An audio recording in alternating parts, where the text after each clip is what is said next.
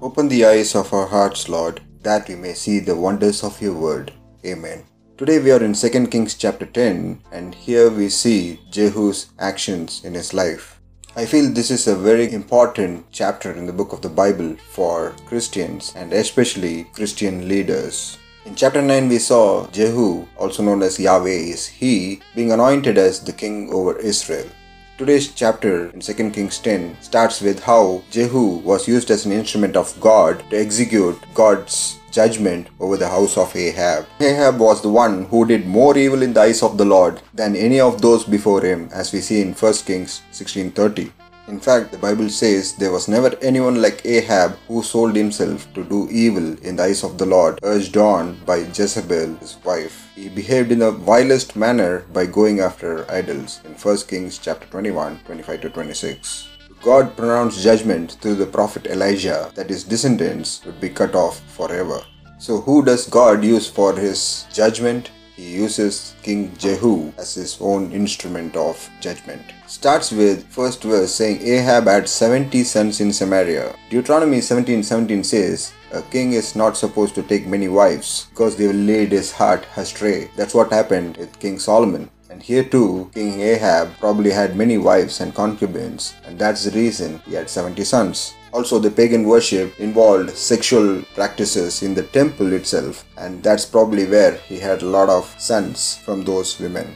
Now Jehu writes to the leaders in Samaria saying, now as soon as this letter comes to you, since your master's sons are with you, and you have chariots and horses, and a fortified city also, and your weapons, choose the best qualified of your master's sons, set him on his father's throne, and fight for your master's house. He writes them an open challenge. But then they were exceedingly afraid. Look, two kings could not stand up to him. How then can we stand? So they write to him back saying, we are your servants. We will do all that you tell us. So then he writes a second letter and he says, if you are for me and will obey my voice, take the heads of these men, your master's sons, and come to me at Jezreel by this time tomorrow. So they brought them all the 70 heads of those sons. And thus all of Ahab's sons were killed. In verses 12-14 we see Jehu going on the way to Beth-eked of the shepherds. There he met the brothers of Ahaziah, king of Judah. So they say, we are the brothers of Ahaziah. We have come to greet the sons of the king and the sons of the queen mother. As soon as he heard that, he says, take them alive. And they killed them at the well of Beth-eked, 42 men. The Bible notes that he left none of them. This is very important because this was very characteristic of Jehu. He was wholehearted and energetic in the obedience of the Lord. Until here, his heart seems to be right. Now read from verses 15-17. Here we see him meeting Jehonadab, the son of Rechab. So who is this Jehonadab?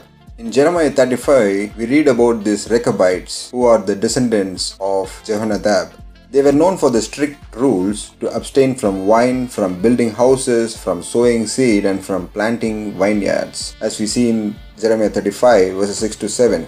They were faithful to abide by these rules through many generations, over 200 years, all the way from the time of Jehu in this verse to the time of Jeremiah.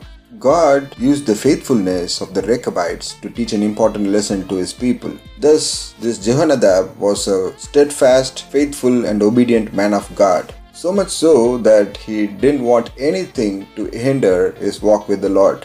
So Jehonadab comes to meet Jehu, as we see here in 2 Kings chapter 10. And Jehu says to him, is your heart right as my heart is towards your heart? And Jehonadab answered, it is. Jehu says, if it is, give me your hand. And so he gave him his hand, and he took him up to him into the chariot. Then he said, come with me and see my zeal for the Lord. So when Jehu says, is your heart right as my heart is towards your heart, Jehu wants to know if Jehonadab will join hands with him. Jehu is trying to consolidate his power so that his rule as king will not be opposed by anyone. That's the reason he pulls him up into his chariot, so that everybody can see that he was right with God.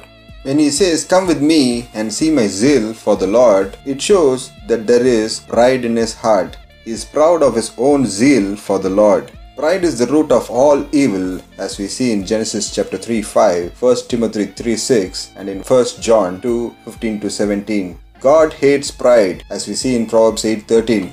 God loves humility, as we see in Proverbs 11:2.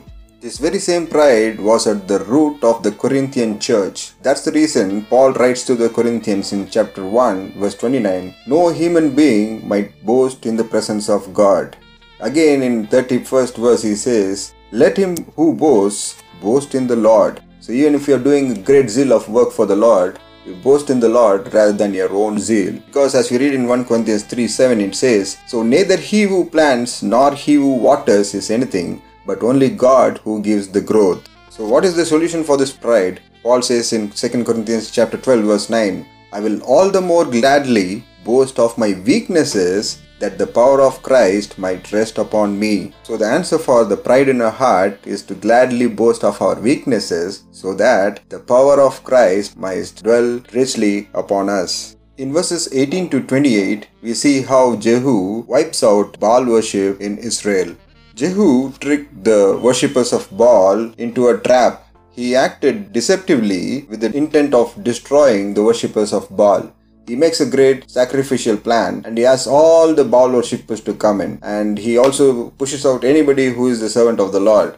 And then he finally takes 80 men and asks them to slaughter every single one of them. And not just that, they brought the sacred pillars out of the temple of Baal and burned them. Then they broke down the sacred pillar of Baal and tore down the temple of Baal and made it a refuse dump to this day. This sacred pillar is where child sacrifices were done to the pagan god Baal. So he took it down and made it a refuse dump. Thus Jehu destroyed Baal from Israel. You see, beginning with the first king of Israel, that is Jeroboam, Israel was steeped in idolatry. Jeroboam began with false representations of the true God, the golden calves that were described in 1 Kings chapter 12 verses 25 to 33. The successive kings of Israel continued his idolatry, Nadab, Baasha, Elah, Zimri and Omri, until the reign of King Ahab. Under King Ahab, what happened was, Israel moved from the false worship of the true God to the state-supported worship of Baal. Now no longer was it a hidden thing. The worship of Baal became mainstream under King Ahab. The son of Ahab, as we saw in chapter 9, King Jehoram, continued this practice until he was assassinated by Jehu, and thus Jehu brought an end to the practice of Baal worship in Israel. Verses 29 to 31 is a death blow for Jehu. Just listen what it says there. However, Jehu did not turn away from the sins of Jeroboam, the sons of Nebat, who made Israel sin. That is, from the golden calves that were at Bethel and Dan.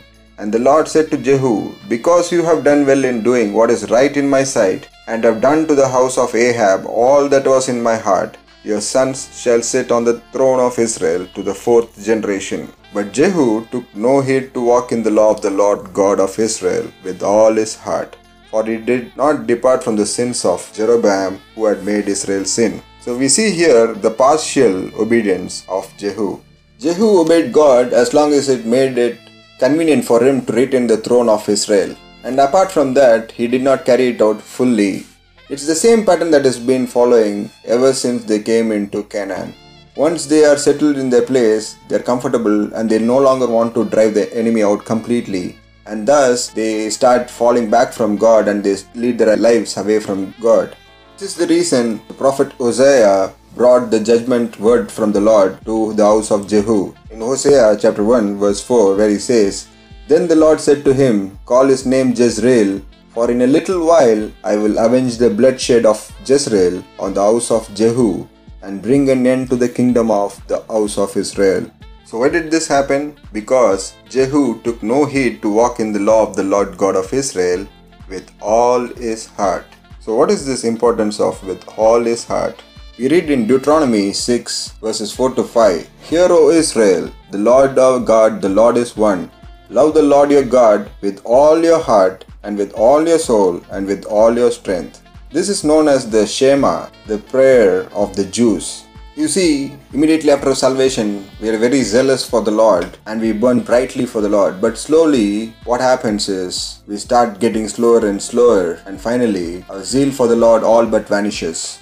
So is it possible to love the Lord of God with all our hearts and our soul and with all our strength? Is that really possible? Jesus, in fact, used these very same words in the beginning of his answer to the greatest commandment question in Mark chapter 12 verses 28 to 30. This just one commandment in the Bible is enough to condemn all of us, because nobody, no human being, could possibly love God with all his heart, soul and strength 24 hours a day. It's humanly impossible, but to disobey this commandment of God is sin. So what can we do about it?